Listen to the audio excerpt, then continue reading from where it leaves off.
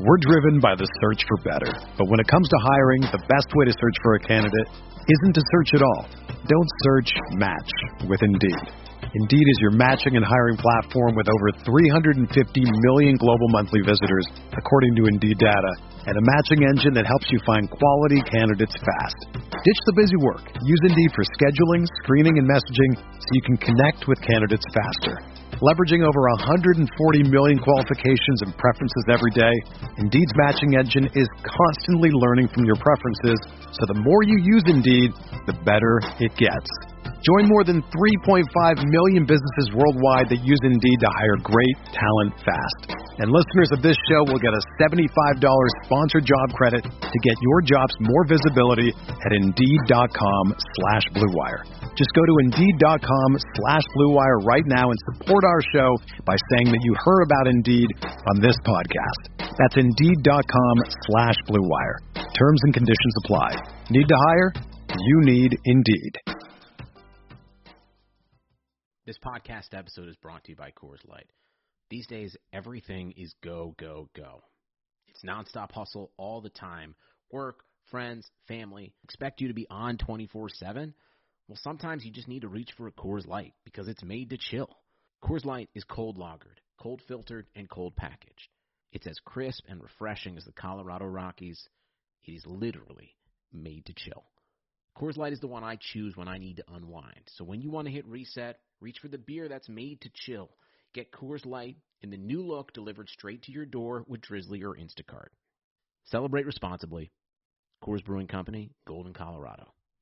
What's going on, folks? This is Rob from Striking Gold. I wanted to talk to you guys real quick about a podcast that Blue Wire is bringing up called On the Hook.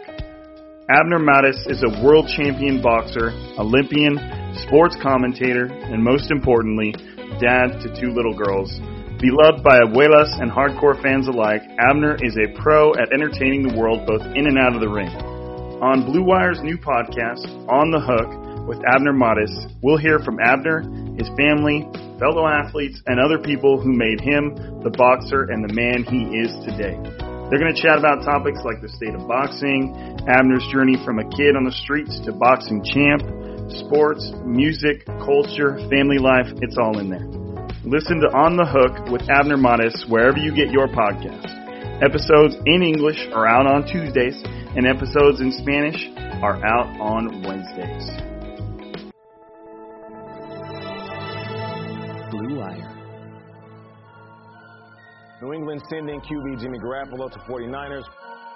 We believe we found the right guy.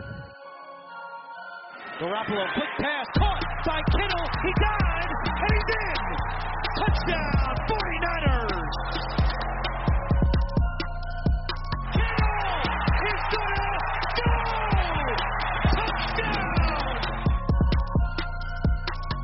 All right, we're back. Welcome to Striking Gold, your 49ers pod on the Blue Wire Network. This week's episode is sponsored by Indeed, Pepsi, and BetOnline. My name is Rob Lauder. I cover the 49ers for the Blue Wire Network, and joining me tonight is my co-host, former NFL defensive back, inventor of the phrase, air that hoe out, Eric Crocker. What's up, bro? What's up? Hey, do you like that? You like that, air that hoe out? I mean, I'm not sure if the ladies like it, but I like it. You know, that's like when me and my buddies. So a lot of times I tweet. Okay, hold on, let me start over. I don't consider myself like a media person, right? And sometimes I try to, be like politically correct with, the words I use on Twitter and stuff, and I try not to be too like vulgar or anything, but sometimes I just have to tweet how I talk. And, me and my buddies, me and my homies, like, that's how we talk. Like, damn, he aired that hoe out. Like, so like, those are deep. So when I see it, that's the first thing that came to my mind. And with Daniel Jones, it was just like, he will air that hoe out. Like, he will, like, let it fly. And ever since I tweeted that out, he has let it fly. And I think people are starting to take notice. There were some people that had him like a round 4 guy. I think he's starting to creep up a little bit at people's draft boards. That's somebody to keep an eye on. Who is that? Were you talking about the guy from Alabama? Yeah, Mac Jones. Okay, got it. I think you said Daniel Jones first. Oh, my bad. Jones, the Giants Daniel quarterback. Jones, I was like, hey man, Daniel Jones will air it out too. That's cool. My bad. Yeah, but yeah, Mac Jones. Now Mac Jones is a little bit less athletic, in my opinion. He's less athletic, but yeah, he will air that hoe out. Mac Jones. Sorry, guys.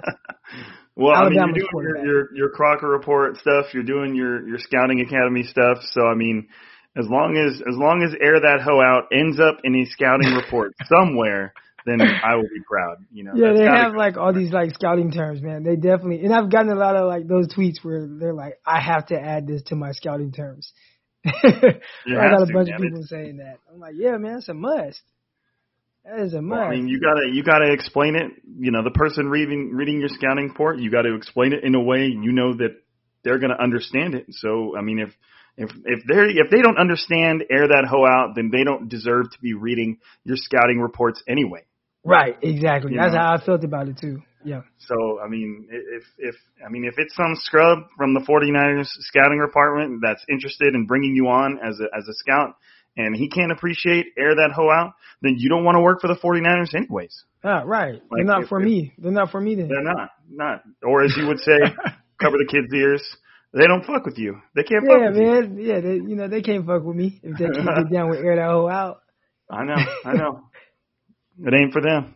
This life ain't for them. But anyways, I had a fun day. Dude, I took and this is like one of the first times I've done this coaching. I took my whiteouts that I'm expected to coach, and I just sat there for like 20 minutes and just explained to them what I was going to expect from them. You know what I mean? Like I'm not coaching them routes. I'm not showing them technique. I'm not teaching them a play. All I did was just sit them down. We all sat there on the grass, and I just talked about what I'm going to expect of them. And I think it went over really well. That's really good too, because and I think you should not only have that conversation with them, but with their parents as well. Because a lot of times the parents think, well, my son should be doing this, or my son should be, playing more, this and that. But it's like, look, I laid out the expectations for not just your son, but, all the receivers. They all got the same pep talk. All the parents heard the same pep talk. And it was my expectations. And right now, ask your son, is he doing X, Y, and Z? And if he's not, that's the reason why he's not playing as much. So, yeah, I would not only have that conversation with them, but their parents as well. That's a good idea. I mean, normally, the head coach is the one that's kind of doing that, and I'm just a position coach. Mm-hmm. And I've even been offered the head coach position multiple times, because there's a 8th grade head coach and then there's a 7th grade head coach, and I just don't want to do it. Like I don't have time for that. I got the pod. I do my streaming video game stuff every now and then. I got some other stuff going on. I'm a full-time teacher. Like, man, I don't want to, because if I'm going to be a head coach, I want to do a good job. Yeah, you got to go all in. You got to go all in. I want to give those kids every ounce of energy I can give them. And if I don't out the gate, if I don't feel like I can do that, then I'm not even gonna accept it. Like, I don't want it, because that's what it takes. I think what you're saying is like very important. There's a lot of people that think like, because somebody, we'll say like Dante Whitner, right? I see a lot of 49er fans like, oh man, like he needs to be coaching the secondary. But it's like, he might not want to coach the secondary. Like, there is a lot of stress that goes into coaching, especially at the NFL level, college level, NFL level. Like, you're there all day. I think I saw something where heard Belichick. I mean, he keeps guys there from like 6 a.m. to 2 a.m. or some crazy crap like that. That's like some of the old school coaches. Right. I mean, that's more like old school coaching and stuff like that. Most, I'd say probably half the league isn't doing that, but I think like John Gruden, he expects his guys to be putting in a lot of hours. All that film study, being around those guys all day, like, that is not for everybody. If I'm somebody like Dante Whitner, and I've heard people bring up Sherman too, like, oh, Sherman has a career in coaching when he leaves. No, Sherman's made for TV. Sherman needs to be on TV, and I'm pretty sure he'll enjoy that more. He already said that he planned to go to the booth after. Yeah, he made a little comment saying, well, when I'm done out here, it's the booth for me. Oh, yes. Yeah, so, yeah, which I think that would be the right route for him. It's like, dude, I don't want to, am I going to get fired from this team or whatnot? Like, somebody's going to pay him a lot of money. He'll probably get paid more to be on TV than what he would get paid to. 100%. And I do think that Sherman could be on, like, Tony Romo's level. maybe from a different perspective. But Richard Sherman's so damn smart and he's so damn well spoken that he could step into a role like that and be really, really, really good. Because I always enjoy listening to him talk, on the mic during press conferences. So right, I think that's a smart move on his part. Yeah, definitely. Go get in that booth. Way less stress. Fly out like a Friday or Saturday. You fly out on the weekends and go talk. Even if it's not like doing what Tony Romo was doing in broadcasting games, maybe it's just talking on NFL network. Fox Monday, Sunday game preview or whatever, Right. Yeah. No, I agree. I think that's like 100% what he should do. I mean, he would make a good coach. I'm not trying to say he wouldn't, but I just feel like he can, I don't know, aim a little higher if that's what you want to call it. Like he could succeed at that. And like you said, he'll make more money. He'll make quite a bit more money, and he'll have better hours. Yeah, much better hours, way less stressful. Yeah, for sure. All right, so we got to get moving. This is our mailbag podcast, as any of our faithful listeners know, and you guys balled out today when it came to the questions. We have 30 questions on deck here, so we got to roll through this pretty quick. Now, before we do that, we're not gonna elaborate on it too much. I'm gonna breeze through the news real quick, kind of just keep you guys up to date. I'll try and get through this in no more than a minute. Okay, so the Kyle Shanahan kind of told us today that. They don't expect Richard Sherman or Dee Ford to be back anytime soon. Richard Sherman's injury seems a bit more serious than it was kind of initially led on to be. Apparently he's in a walking boot. And for somebody that's had Achilles issues on both legs, a calf injury can very easily affect an Achilles. So I'm assuming that's why he's in a boot, so it doesn't give him a whole lot of flexibility. And so the 49ers don't expect him back until after their bye week, which I believe is – what is it, week 11? I think it's week 10, and then they would be returning in week 11, I believe. Let me make sure I've got that right for you guys. Yeah, it's week 11 bye. So in front of them, they're coming up on the Patriots, then they have Seahawks, Packers, Saints, and then their week 11 bye. So the 49ers don't expect Sherman or Dee Ford to be back before then. Trent Williams sprained his ankle and he's not practicing right now, but they did say it's not serious. It's not a serious ankle sprain. It's not a high ankle sprain. I don't know what his prognosis is for Sunday's game, but if he can't go, Justin Schools probably be stepping in. Who, although he was a late round draft pick and he's had his flashes of not great play, for the most part he was pretty solid when he stepped in last year when he needed to step in. So. That's not bad. Quan Alexander, Jaquiski Tart, and Raheem Mostert not practicing. Tart and Mostert, or was it Alexander? Now I'm looking at all three of them. I know a couple of those guys are expected to go on injured reserve, but they haven't done it yet because I believe no matter what, they have to miss 3 games. So there's no benefit to doing it now versus, Friday or Saturday. So we're kind of just waiting to see on that. And then lastly, the 49ers made a little trade today. Made a little action. They traded for Cincinnati Bengals pass rusher Jordan Willis, who was a 3rd-round pick in 2017. Big old dude. He's a beast. 6'4", 270 pounds. He was kind of wasn't he didn't he kind of flash a little bit with the Bengals? I don't know if he flashed with the Bengals. Actually, I just saw somebody say that he had a pretty decent pass rush grade in 2019. I remember him coming out of college, out of Kansas State. Yeah, me too. He's a big dude. And he was somebody that I think people thought, because he tested well. And I just remember thinking, he's going to be a 1st-round pick. But he ended up being a 3rd-round pick. So, I mean, you never know how the draft is going to go. So, yeah, I mean, since then he's been on – this is his 3rd team now.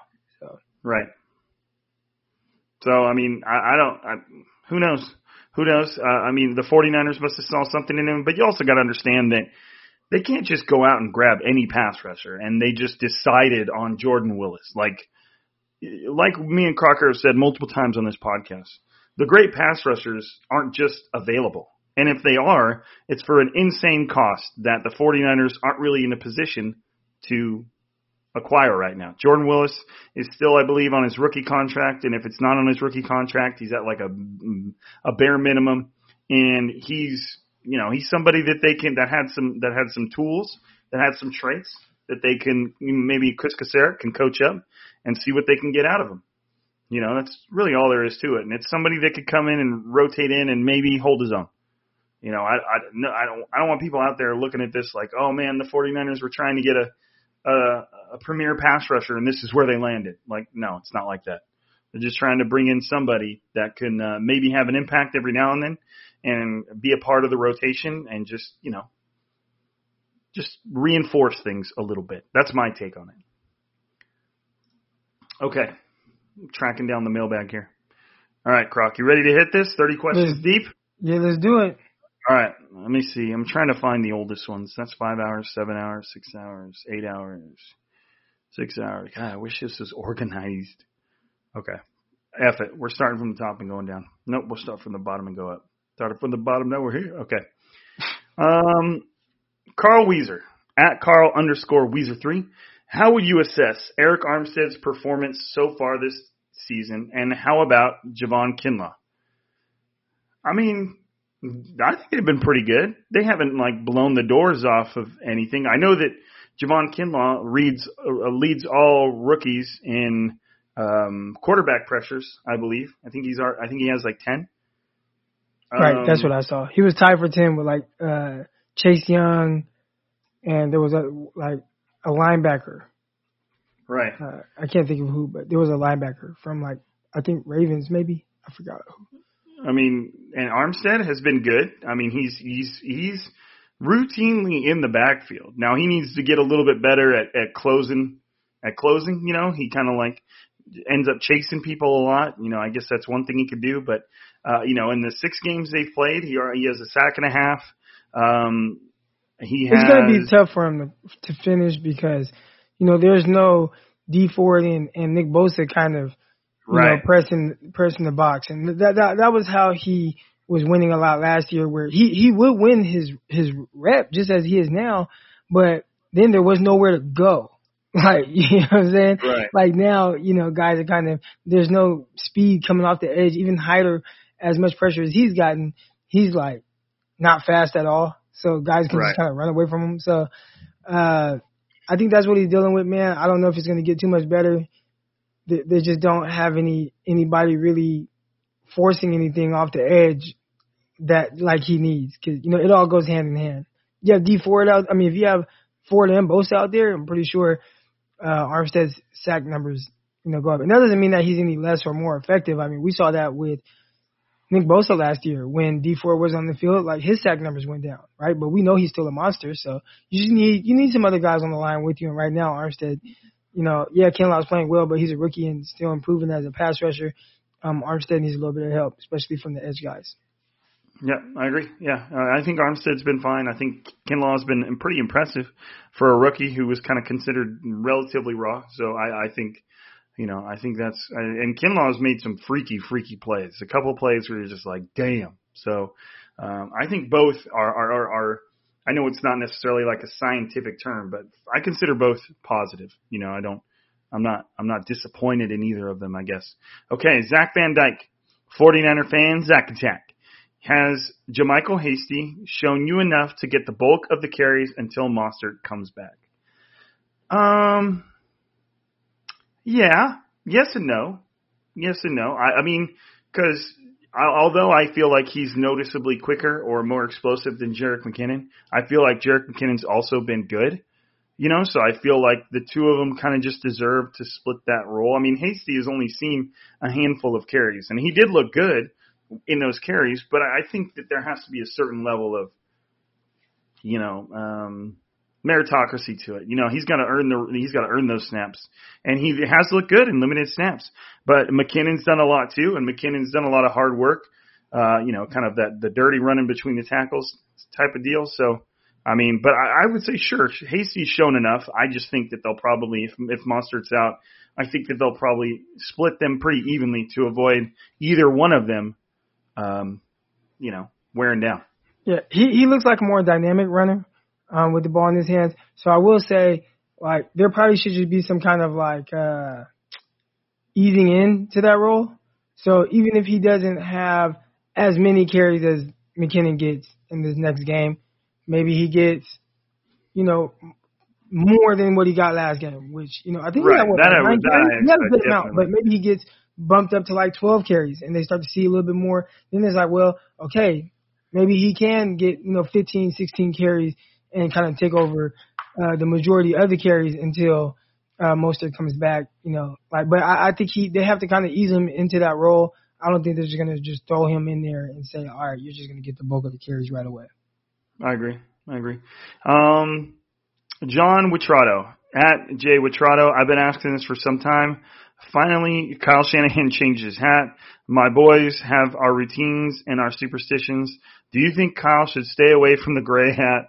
Do you guys have any game day superstitions? I don't give a shit what hat Kyle wears. I'm not a superstitious guy. So I guess that answers the second question too. I don't have any game day superstitions. I don't know. I've kind of never just been that way as far as superstitious. What about you, Croc? You've had a lot more playing experience than me. You got any weird superstitions? Nah, not anything weird. I mean, I feel more comfortable when I feel like I look good. Like when I walk out there and I'll be like, ooh, I know I'm clean right now. I feel more comfortable like on the field. There's been a few times I remember one time when I was in junior college. I was at Modesto Junior College at this time playing against Laney College, and I wore these cleats. I don't even remember where I got them from, but they were definitely too big. So the whole game I was out there just feeling like everybody's looking at me like, why does he have these clown shoes on, these clown cleats on? And that was just always in the back of my head for that entire game. So I don't have. Did you have a bad game? But, huh? Did you have a bad game?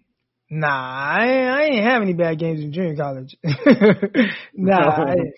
Okay, dude, bro. I mean, calm down, man. I was just asking. But yeah, nah. I know I felt weird though. I felt weird the entire game. I just felt like everybody was looking at him. So I don't think that's a superstition, but I guess that is something. I do believe. Well, I mean, the slogan that Deion Sanders lives by. Look good, play good. Yeah, I feel that. Well, then you can tell I have so many of my players that like agree with that too.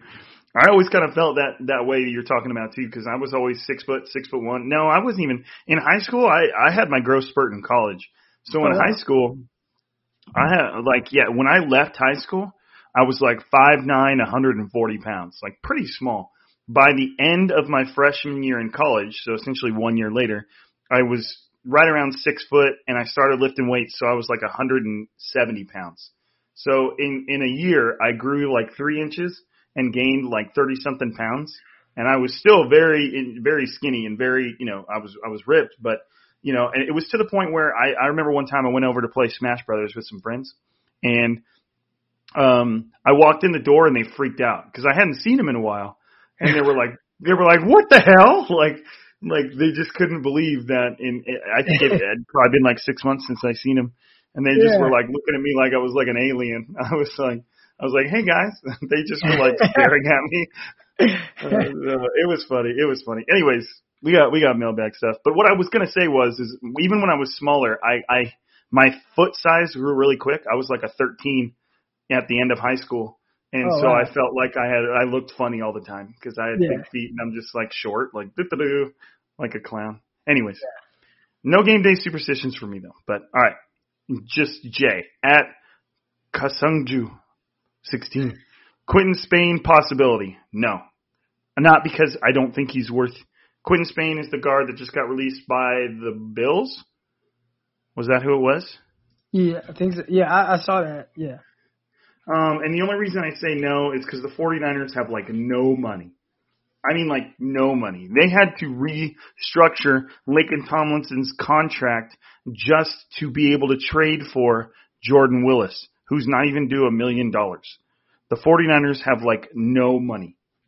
So they just, unless they're willing to part. You've got $1 million guys on IR. Right. Yeah. The 49ers have like this on over the cap. It says $4 million. I can guarantee you it's not even there. It's less than that. They don't have the money for any big things right now unless they're willing to part ways with guys. And even they will have more money next year. I mean, in the off season, but they've just had to bring in a lot of guys on 1 year contracts. Due to the, just all the guys that are on injured reserve. And especially now with the 3 game IR then, they can just put guys on IR. Then they got to, they continue to pay them. Then they can come back and they're paying them an active roster amount. So, yeah, that whole thing is kind of fluctuating up and down. But, yeah, they'll have more money come off season. Yeah, but the only reason they have more money come the off season is because they're losing a shit ton of good players. So they're going to have to figure out what to do with that too. So it's just the 49ers are about as against the cap as you can be without being over it. So they've got their work cut out for them when it comes to retaining their good players. Danny Bear at Danny the Bear. Who on offense do you see having a big game against the Pats? Any favorable matchups? Also, props to Rob on not kink shaming with the strap-on comment. Remember when I tried to say Ed straps? And yeah, anyways, we won't go back to that. You just have to go look. Okay, so here's what I'll say about the Pats and Bill Belichick. His game plan is going to be to take away your best player. So he's going to be giving somebody like George Kittle all the attention he can give him. And Belichick praised George Kittle all week as being one of the best tight ends, or if not the best tight end he's ever seen. And this is a guy that coached Gronk. So, even if he doesn't truly mean that, he admires his game. So I would expect somebody maybe like a Brandon Ayuk. I feel like if a defense had to focus on one of their receivers, they probably choose Deebo Samuel just because he has a little bit more experience. So I feel like somebody like a Brandon Ayuk could probably have a big game because he's not going to have what's their number one corner? Stephon Gilmore. Right. He won't be on, but both their corners are pretty good. So if you're looking for an offensive, he said offense, so it could, and the Patriots are good against the run too. So it's a tough matchup, but I feel like maybe Brandon Ayuk, and if you really want to kind of step one more back than that, somebody like Kendrick Bourne could have 5 or 6 catches for 80, 90, 100 yards, just because, That's who I would go with, because a lot of what they do too is, I think most people think they'll just put Gilmore on the best receiver.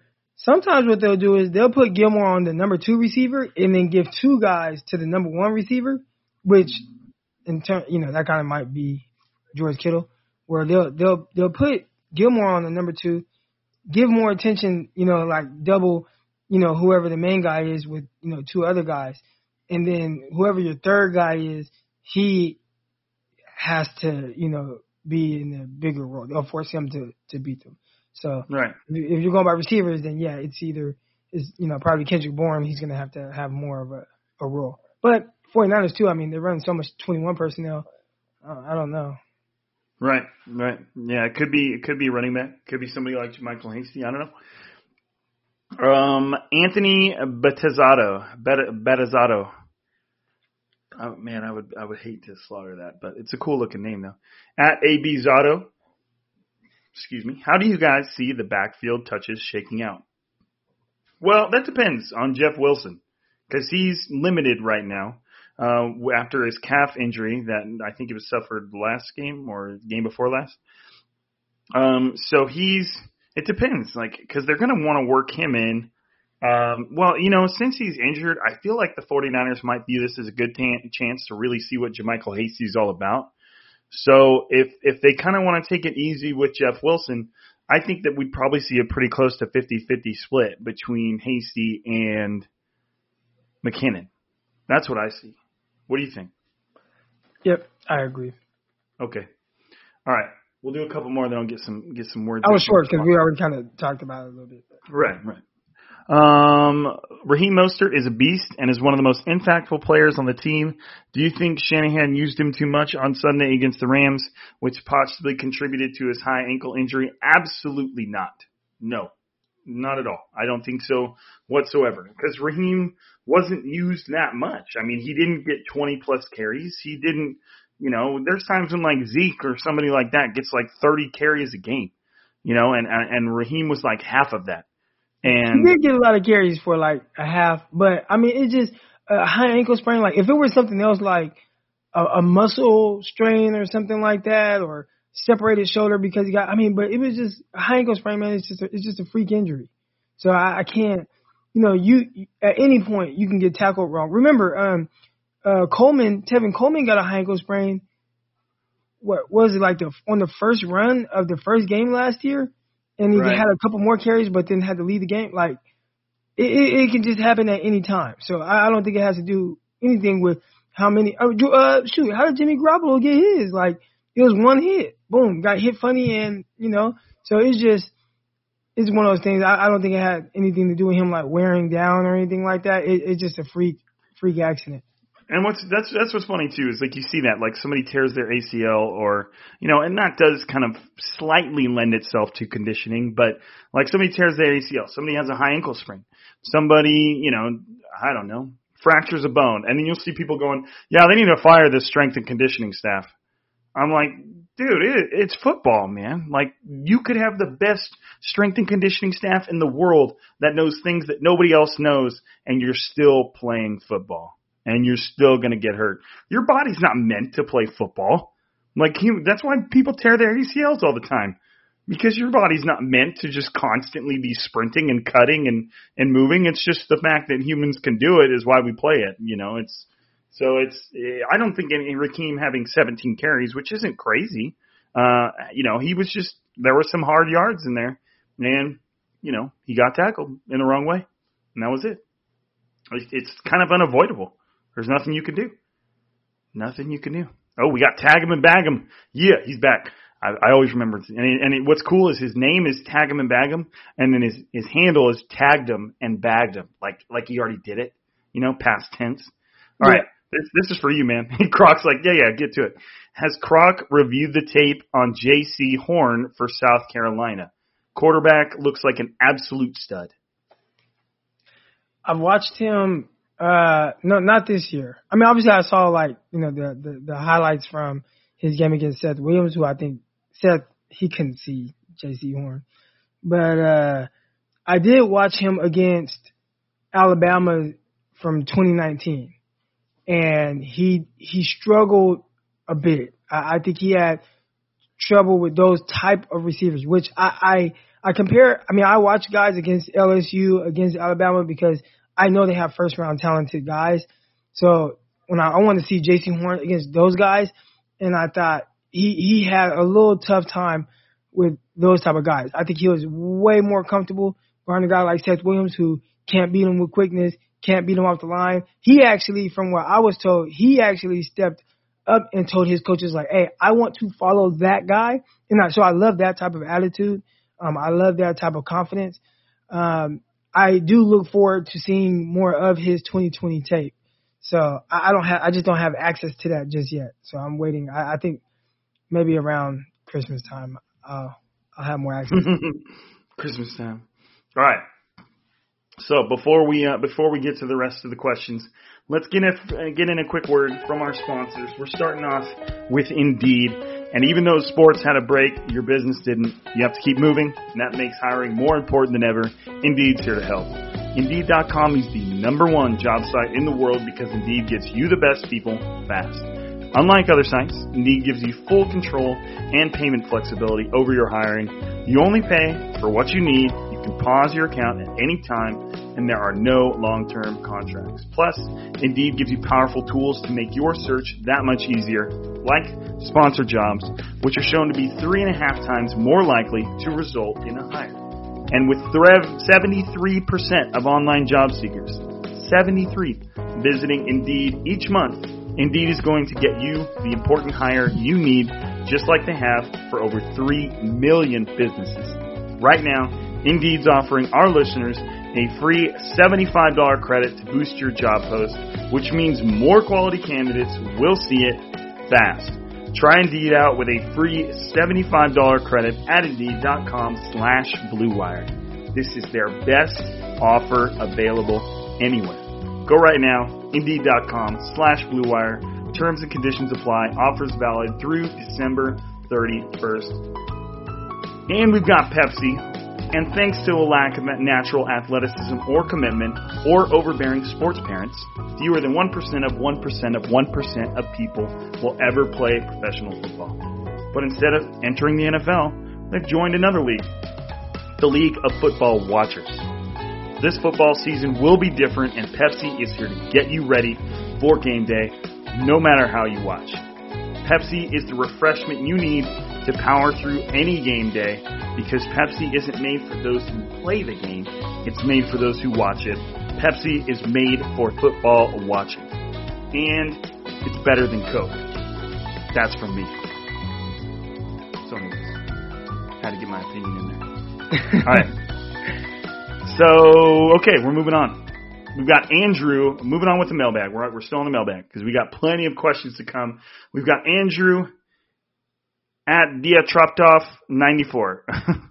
I'm betting the Niners will trade for a pass rusher before the deadline. Who do you guys think that'll be? Well, look at Andrew. He asked that 8 hours ago, and then since he asked that question, the 49ers traded for a pass rusher.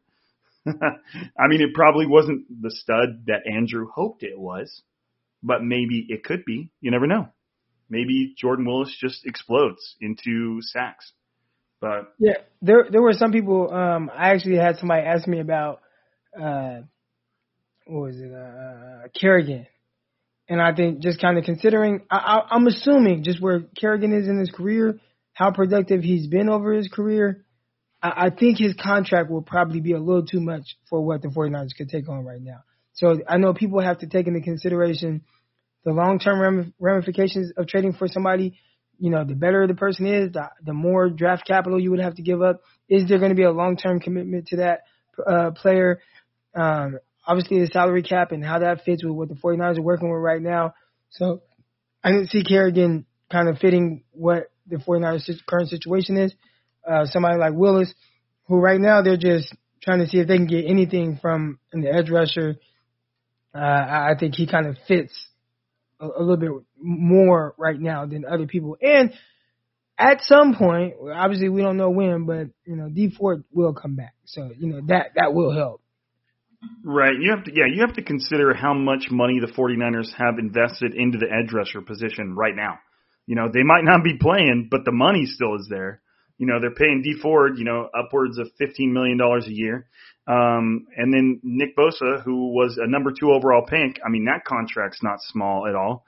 So the 49ers have like over $20 million invested in edge rushers right now that are not playing, that are just chilling. So their options as far as who they bring in are just not very, there's not a lot of them, so. All right. Tyler, at Tyler_Schlatter. Do you two think that Kyle is as much to blame for Jimmy's regression? It felt in games such as the LA and New Orleans last year that Jimmy proved that he can get done, yet every week seems like the passing game becomes much more limited. Would you like to see Kyle get more aggro in the passing game? Aggro means aggressive. Shoot, I don't know, man. That's to me, this is where I kind of have to take a step back and say, I don't know enough about football. I don't know enough about Kyle Shanahan. I don't know enough about Jimmy Garoppolo to kind of say that Kyle's to blame. All I can go off is what I've seen. And I've seen Jimmy play bad football. I've seen Kyle Shanahan every now and then call questionable plays maybe. But it does feel like that the 49ers offense isn't really pushing the ball downfield, obviously, right now. But I don't really know who's to blame for that, I don't know. I don't know. What do you think, Crop? Yeah, I'm right there with you. I think a lot of times when guys regress, especially at the quarterback position, I want to say, especially if you've seen them play at a higher level. So we'll take like Baker Mayfield, for instance, right? His rookie year, I'm not saying he played great, but he played well. He came in, he gave them a spark. He looked good. He looked promising. There were guys that were like throwing him into like a top 10 conversation because they were thinking that he was going to be that good. And then he tanked it. I think a lot of times like that's on the player. What are you doing or not doing to, get yourself as prepared for games as possible? Like, what are you doing in the off season?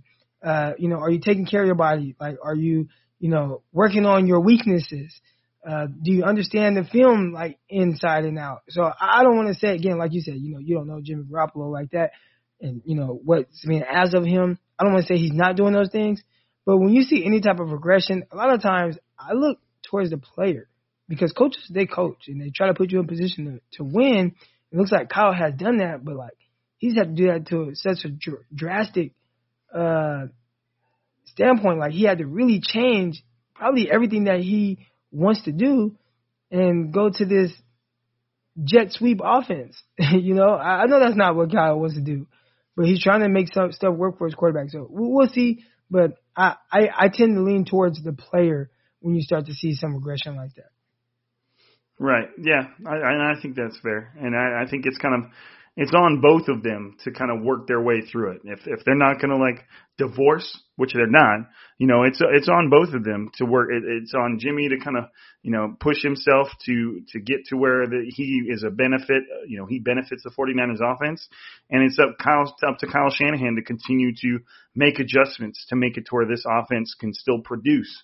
So it's kind of on both of them moving forward. And if kind of throughout the season, if they realize there could be a time where they realize that Jimmy's not the guy, maybe they've already realized that. I don't know. But I think right now it's just on both of them to adapt and kind of improve if this team wants to have any chance at, going anywhere this season. Carl Weezer at Carl_Weezer3. Will Dee Ford and Quan Alexander be on the team after this offseason? My answer is no. What about you, Croc? My answer is no. Yep, and that is not only – Quan Alexander's been pretty good. Dee Ford, for the most part, has been – he's been good when he's on the field, but he just hasn't been on the field enough. And that is a lot of money between the two of them. Probably close to $40 million between the two of them, depending on how their cap hit is adjusted. Maybe it could be somewhere between 30 to 40. So, yeah, my answer is no. Jerry Ricecake at Johnny_Hamo. When Coleman returns, who's the odd man out? Jeff Wilson or JaMycal Hasty? I think that probably just depends on what we see over the next couple games. Kyle Shanahan didn't seem like Coleman was close. So I think we'll probably see plenty. We've already kind of seen a decent amount of Wilson. We're about to see a decent amount of Hasty. I think that just depends on how these games goes. If Hasty flashes and looks good, I think that they would have no problem rolling with him over Wilson. Yeah, I think, guys, there's always that you have the opportunity. And I've spoken about that several times on the podcast. And right now, Hasty has an opportunity to kind of stake his claim and what his role is going to be. And we saw Raheem Mostert do that last year and take advantage of it and look what, kind of what that's gone to. I think for Hasty, it's, this is your opportunity to kind of show hey, I should be on the field. And the team can go and they can evaluate and see where Coleman was in comparison to what where Hasty is and what Hasty brings to the team in comparison to what they got from Coleman. And if they like what they saw from Hasty more, I think you'll see him start to get, more carries, be active. We already saw him leapfrog Jeff Wilson, right? Think about, and that's probably something people aren't really looking at. Jeff Wilson was active, wasn't he, last game? Well, no, he was. I don't know if he was active. I don't think so because he had an injury. He had that calf injury. So I don't think he was even active. But that's not to say that because I think Jeff Wilson got hurt against the Eagles. I'd have to look. I should know this. But I don't. It's all good. All right, so let's keep moving. I pulled up Over the Cap just to kind of look here. And another thing is I believe Tevin Coleman is a free agent after this year. I believe he's set to be a free agent, which to me means I don't necessarily think he's somebody the 49ers are going to bring back or feel like they necessarily need to bring back. And, they might look at putting a little bit more money towards Raheem Mostert, and they might look at the fact that, they can take Coleman's money, give it to Raheem, who's kind of established himself as the guy, and rightfully so. And then that, somebody like JaMycal Hasty, who looks decent so far, who's an undrafted free agent and costs them next to nothing, those are the type of people you want as a backup. So you kind of got to read between the lines and think of kind of like the implications down the road, too, if you want to kind of see how this backfield plays out. The 49ers might want to spend a decent part of the rest of this season figuring out what Hasty's got and what he can do in this offense. Submarine Ride at Walt P. Grace. Can you guys explain why defenses switch between zone and man during games? Why switch instead of doing whichever you are best at? Croc, that's all you, man. You switch based on you call plays, but it's all about situational football. So if a team knows that you're a man all the time, then they're going to attack you a certain way. If they know you're in a specific zone all the time, then they're going to attack you a certain way. So, you want to mix it up, give different looks. Give the illusion that you are a man, but then you're actually in zone. Give the illusion that you're in a zone, but then you're in some type of man switch. So you always want to just mix it up. You don't want to be too predictable. It's just like, an offense, mixing up what they do. It's like, why do play action when you can just, hand the ball off or do a straight drop back? You just don't want to be as predictable. Yeah, I think that has more to do it with anything. Like you want to switch it up. If a quarterback is expecting man coverage and all of a sudden it's zone, that's why you get interceptions where you're like, what the hell was that quarterback doing?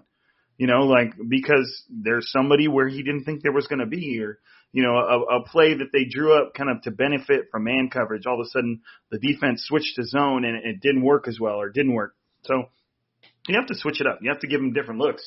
Otherwise, like Croc said, they're going to pick you apart. Chap at Chap or Die. Do you think we will make any moves before the trade deadline? And what position should we upgrade? I kind of already said this a little bit. I don't think the 49ers, well, I'll praise this. Excuse me. Sorry. I'm drinking flavored water that's like carbonated. So I'm like trying not to burp into the mic. It's bad. But my wife drinks that stuff. I just can't do it, but my wife drinks it. What's wrong with you? I can't. I've tried it. It just tastes like diet water. Well, I just don't like. I like soda, but I know it's unhealthy, so I don't want to drink it. And this like sparkling water you get from Costco tastes pretty good, and it doesn't have like a lot of calories or anything. So I try to drink that. But anyways, we still got like 15 questions. So the trade deadline is on November 3rd. So they got a couple weeks before that. If anything, I'm not going to get into specific players. But what I will say is I don't think the 49ers are going to acquire anybody. I think they're going to try and sell people, okay? I think, by that trade deadline in a couple weeks, they might have a better idea of what kind of contender they're going to be.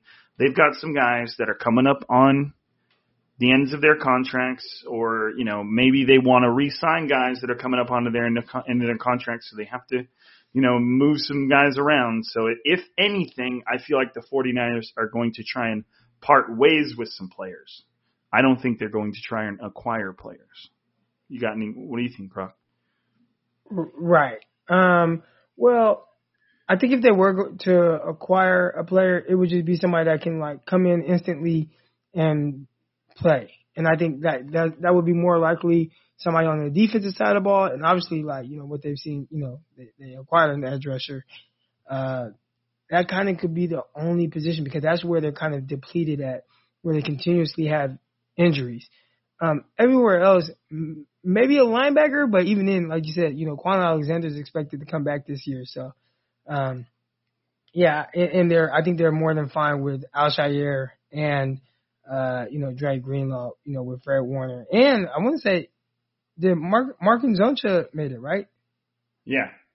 Yeah, so, I think the only place I could really see them adding somebody where they felt like somebody would come in and be able to play was defensive line. Right.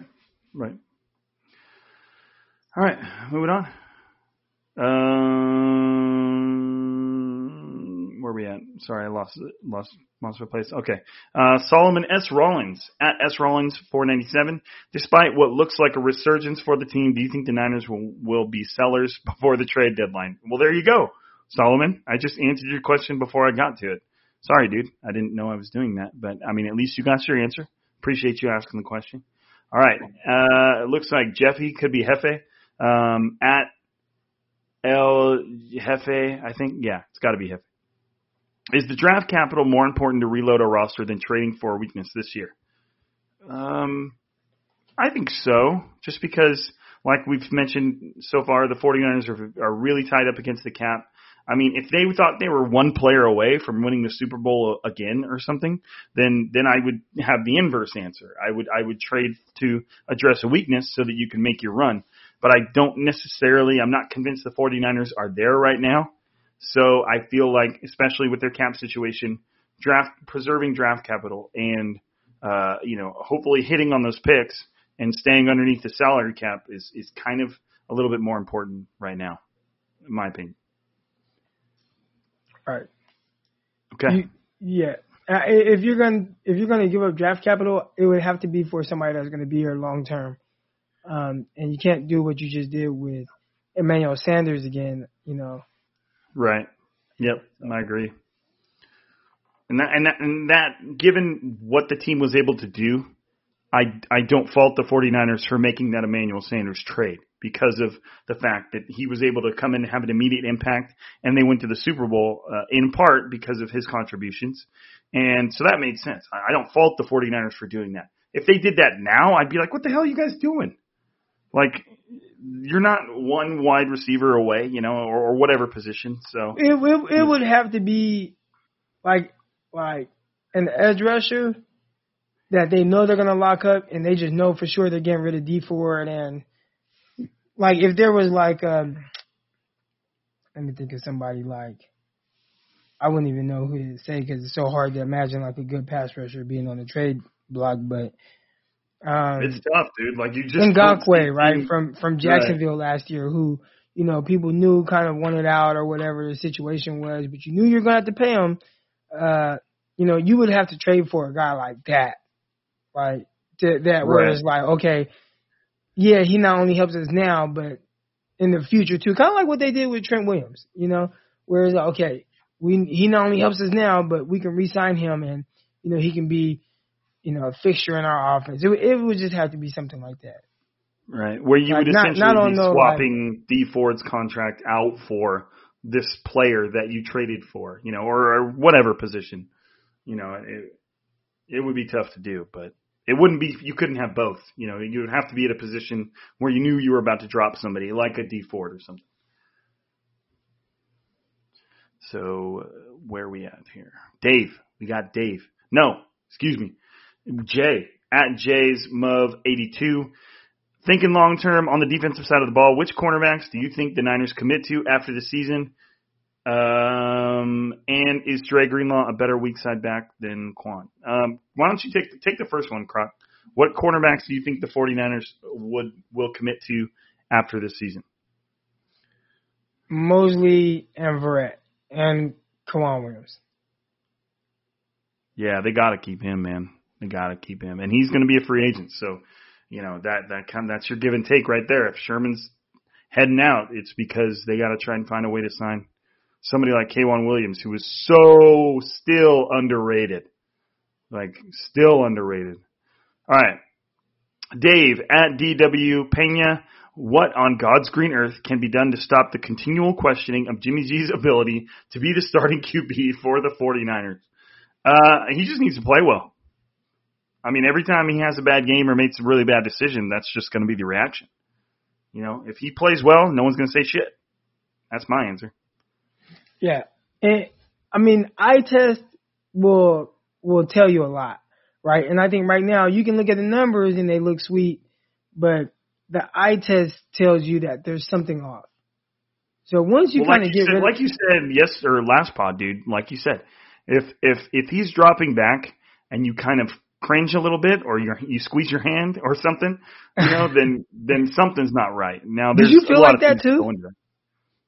A little bit. I'd be like, it was more of like oh shit, here we go. If he was dropping back and looking downfield, I was like, oh, here we go. And he made a lot of good throws downfield, or a few, I guess you could say. But you shouldn't feel like that about your quarterback, Yeah, it was scary. Where I had like the opposite feeling with Jared Goff. And even though Goff didn't play well, but it was like once he was sitting back there, it's like, oh, damn, he's finna air that hoe out to Cooper Kupp or Robert Woods. I had like a different feeling when he was dropping back compared to Garoppolo. So I just don't want to feel like that. And the fact that I do feel like that means something. That means something. Right. I don't know quite Jimmy what. Garoppolo has to earn your trust. He has to earn your trust back. Right. All right. D Gase, at Dan Gase 83. How far are we from the land of we have 3 starting quarterbacks? I don't think we're there, man. I think that, Spether played okay when he came in. Mullins, although, there's a lot of things that go into that situation, he wasn't great when he came in. The 49ers are paying Garoppolo a lot of money. He's considered by, their teammates to be the guy, and he's their leader. So I don't think we're anywhere near the land of, quarterback controversy. We have 3 starters type of deal. Yeah. Nah. Shoot, we damn near don't know if we got one. I was just going to say, they don't even know if they have one starter, but I know what he's saying. Okay. I don't want to get on Jimmy Garoppolo. He's been getting beat up in the media. I feel like there are a lot of people kind of making it a point to point out all of his weaknesses and stuff like that. Like, I don't want to. What the cool kids do. Yeah, I don't want to be on that. I'm just saying, me personally, as somebody that has defended Garoppolo you can't defend him to the maximum. I feel a little weird when he drops back and throws the ball.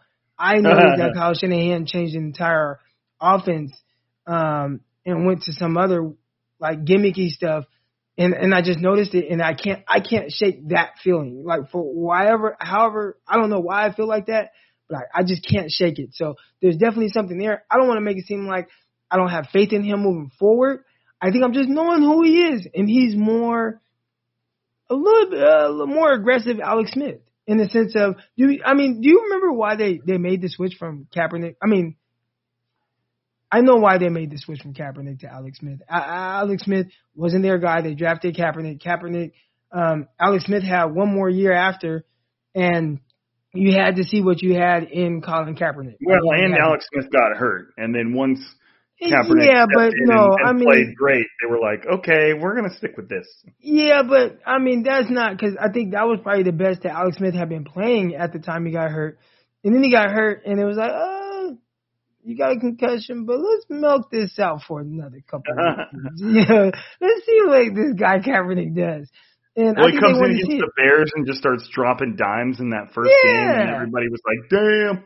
And you could just see that he was it was more explosive, a more dynamic offense. And I think when I'm looking at Jimmy Garoppolo, the dynamicness, I don't know if that's a word, but the dynamicness and explosiveness of the offense has to be manufactured by Kyle, not so much Jimmy. Does that make sense? Oh, it makes sense. Yeah. Yeah. And that's something where it's like, your quarterback's not dynamic. Can you improve on that? And it is hard because I do think that Jimmy is a starting quarterback. I just don't know, what's the ceiling? And are we there? And if we are there, then that's an issue because everything has to be schemed. And there's going to be a certain point in a game where you're just going to need your quarterback to make plays for you. And not just I'm going to throw a 3-yard out to George Kittle and him run 50 yards against the Saints. Really make plays. Can Garoppolo consistently do that? And right now, I'm just more afraid of him just throwing the ball. I don't even know why I feel like that, but it just feels weird. So that's all I have to say about that. I'm sorry I went on a little mini rant. Oh, no, you're good, man. I see a lot of people getting on them in the media. I don't like that. I feel like people are just making it a point to show his faults and talk about how bad Kyle Shanahan doesn't like him or he's not feeling him. I don't want to do that. I don't want to just get on him like that. I'm just, I just feel a little funny. That's all. Just feel a little funny. We'll leave it at that. That's scientific. Jed at Jedone. Hi, Rob and Eric. Hello, Jed. Here is my question. How improved was the O-line against the Rams in pass protection? Were the guys really good, or at least decent, or were they just as bad as before, but the defenders didn't really have time to reach the QB?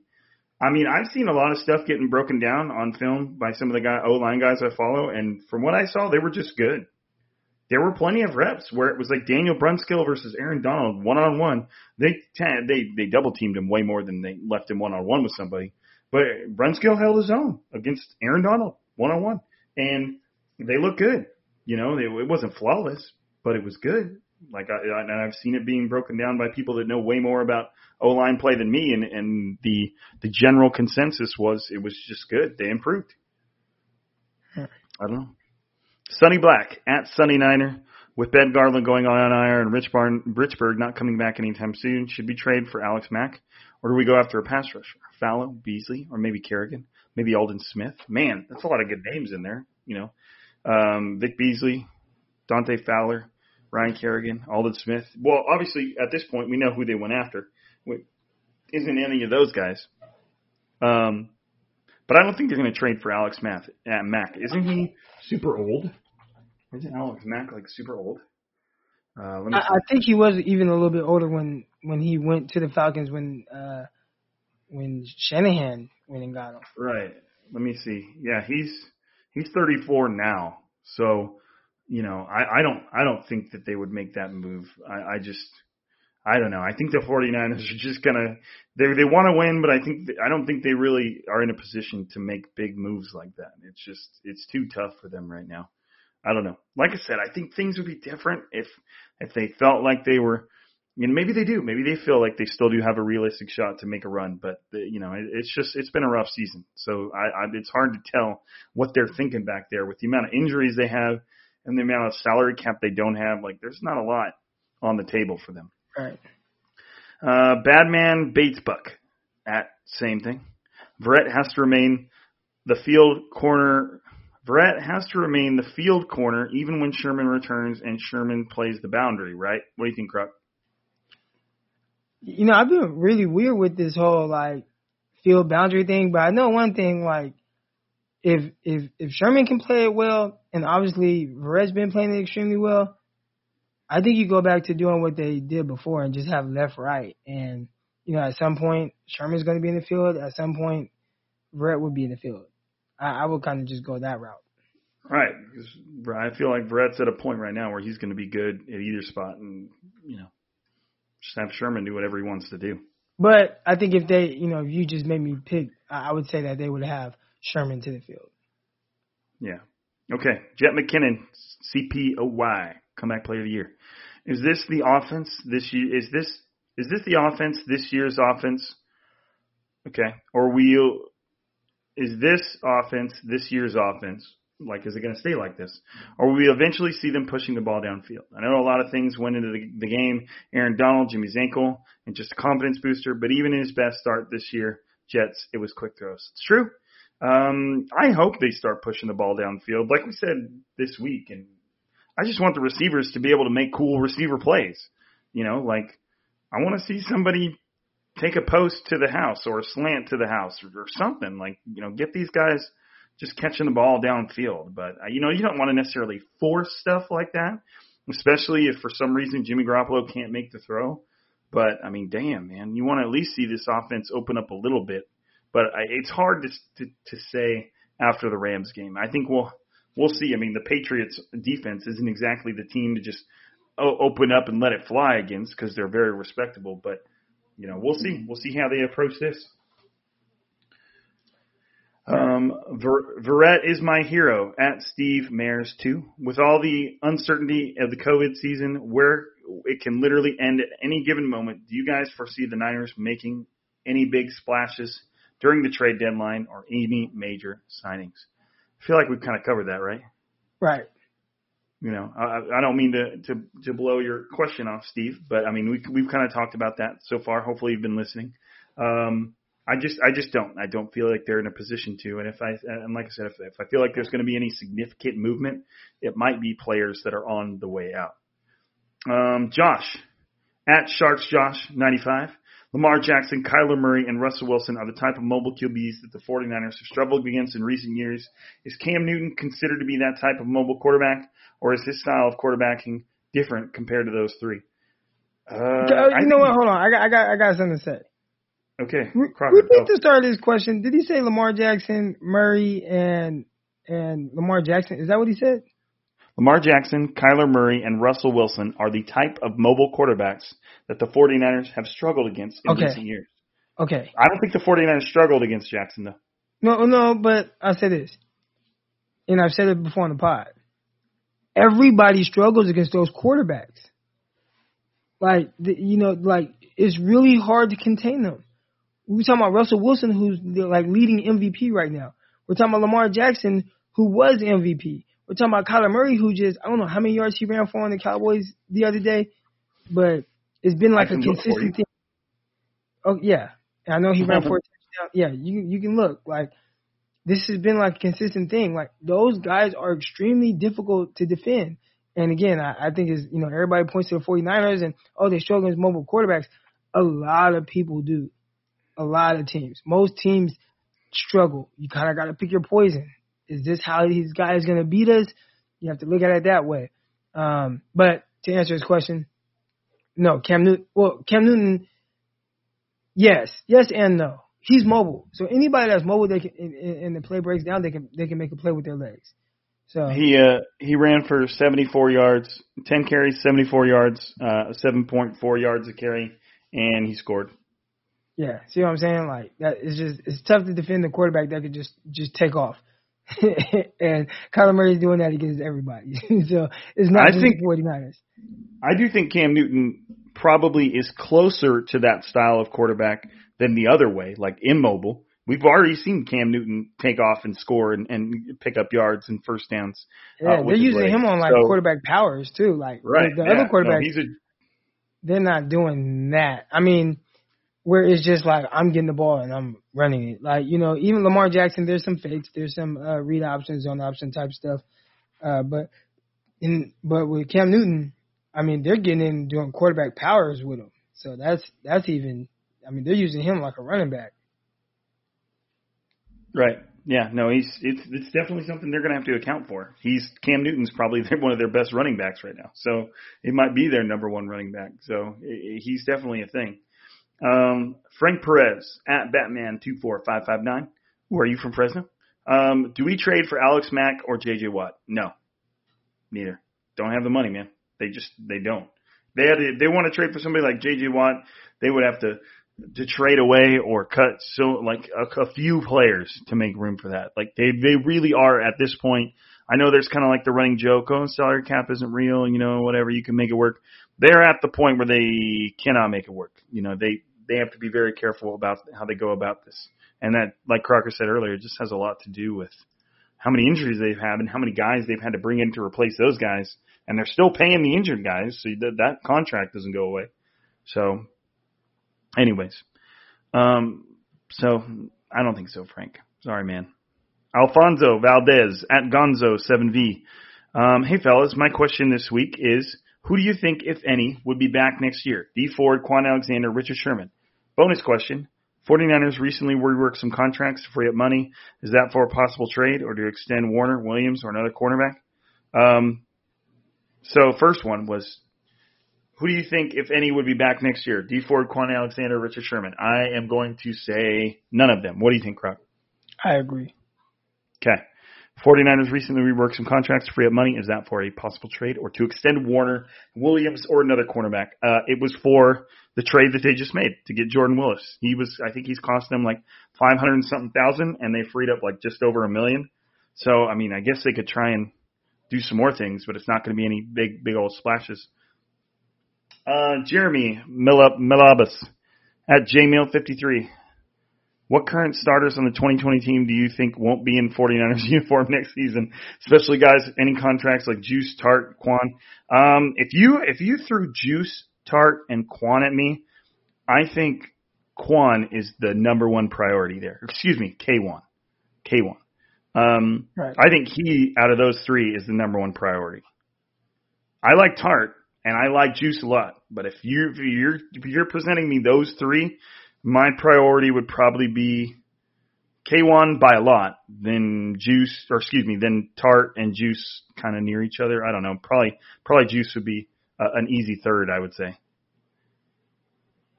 I'm not down on I don't dislike the fullback stuff. I think he has a huge role in this offense, but I mean, if one of them had to be expendable, that's what I would say.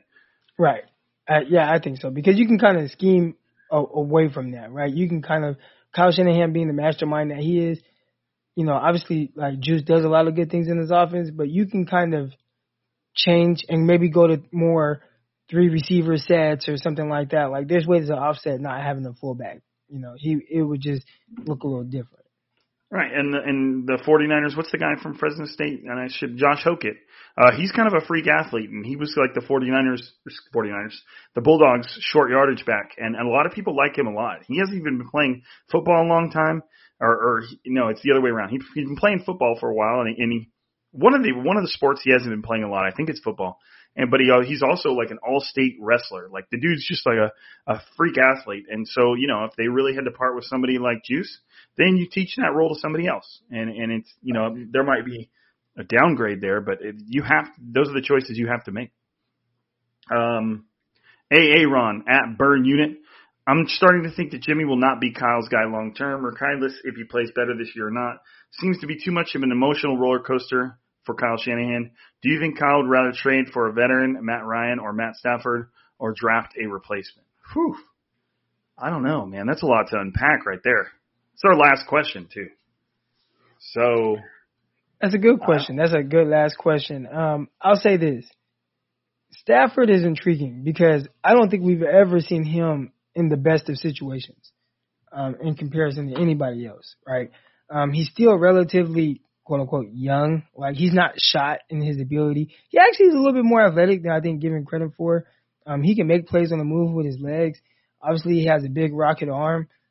I think I've been kind of against the 49ers going out and acquiring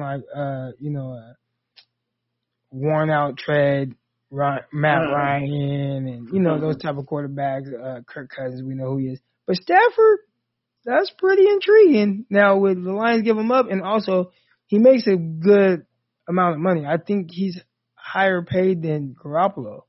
So, yeah, he is. Those are things that you kind of have to take into account. But out of all the guys that I've heard, 49ers bring in, throw in like Dak Prescott. Like, Matthew Stafford, that's a good one. I think he could take this offense to like high heights. Like, you know what I'm saying? Like, it would look like, we talk about the receivers, like, man, I just want to see receivers do receiver things. They do a lot of receiver things with Matthew Stafford back there. So that's intriguing. I've been on board with drafting the quarterback, but Stafford definitely, that's very intriguing. Yeah, no, that's a great question. And I don't necessarily think that Kyle is convinced that Jimmy's the long-term guy. Do I think that Jimmy Garoppolo could still win Kyle Shanahan over? If that's the case, yeah. I think that depending on how this season goes and what they accomplish, I think that he could kind of, at least get to a point where like, hey, we're going to stick with him. And unless we really have somebody else out there that we feel like we have to have, then we're going to stick with Jimmy because we can win with him, So unless a situation presents itself that's just too tempting, whether it's a rookie or somebody in the draft or somebody that might be available, I think that Jimmy could make himself Kyle's guy, kind of in that rate. Like, they don't necessarily – I think that he could play good enough to where they don't think quarterback is a need. But, you never know when someone else comes around how they're going to approach it. And that could be that. I mean, they even looked into Tom Brady, and they ended up determining that they were better off going with Jimmy Garoppolo. So they're not against, looking around. That's for sure. All right. That's it, Croc. It's another mailbag in the books. We did it. Yeah. It's a little longer than we're used to, but I'm always prepared for that when it comes to the mailbag. But I got to give it up to you guys, though. Like, you guys came through. I texted Crocker earlier today. I was like, man, I was going to put out another tweet saying, like, last call for questions. And then I realized we had 30. So I was like, I don't need any more questions. We got more than enough. So to all of you guys, hopefully if you asked a question, you're listening. If you're listening right now, I appreciate the fact that you guys come in here and you ask us your questions. It makes the podcast better.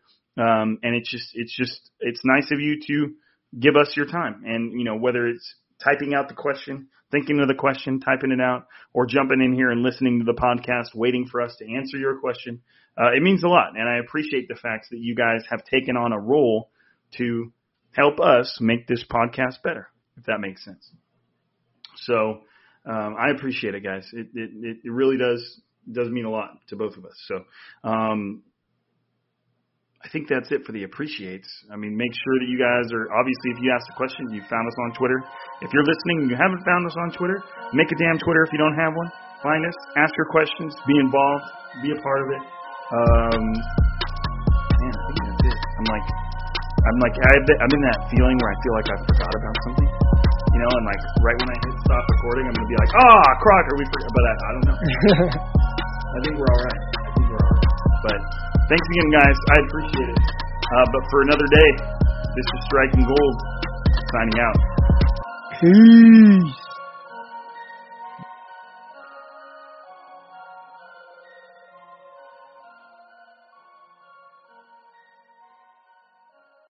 Whether you're a world-class athlete or a podcaster like me, we all understand the importance of mental and physical well-being and proper recovery for top-notch performance. That's why I'm excited that Unified Healing is sponsoring podcasts on the Blue Wire Network.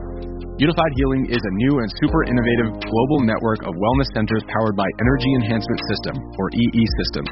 If you haven't heard of the EE System yet, then you'll want to listen up. This technology promotes wellness, deep relaxation, purification, and rejuvenation. Wherever you are across the globe, access to a center is easy and affordable. Interested in experiencing the EE System technology for yourself? Go to unifiedhealing.com/bluewire to learn more and find a center near you. That's unified, UNIFYD, healing.com/bluewire. No material or testimonials on the Unified Healing website are intended to be viewed as medical advice or a substitute for professional medical advice, diagnosis, or treatment. Always seek the advice of your physician or other qualified healthcare provider with any questions you may have regarding a medical condition or treatment and before undertaking a new healthcare regimen, including EE System.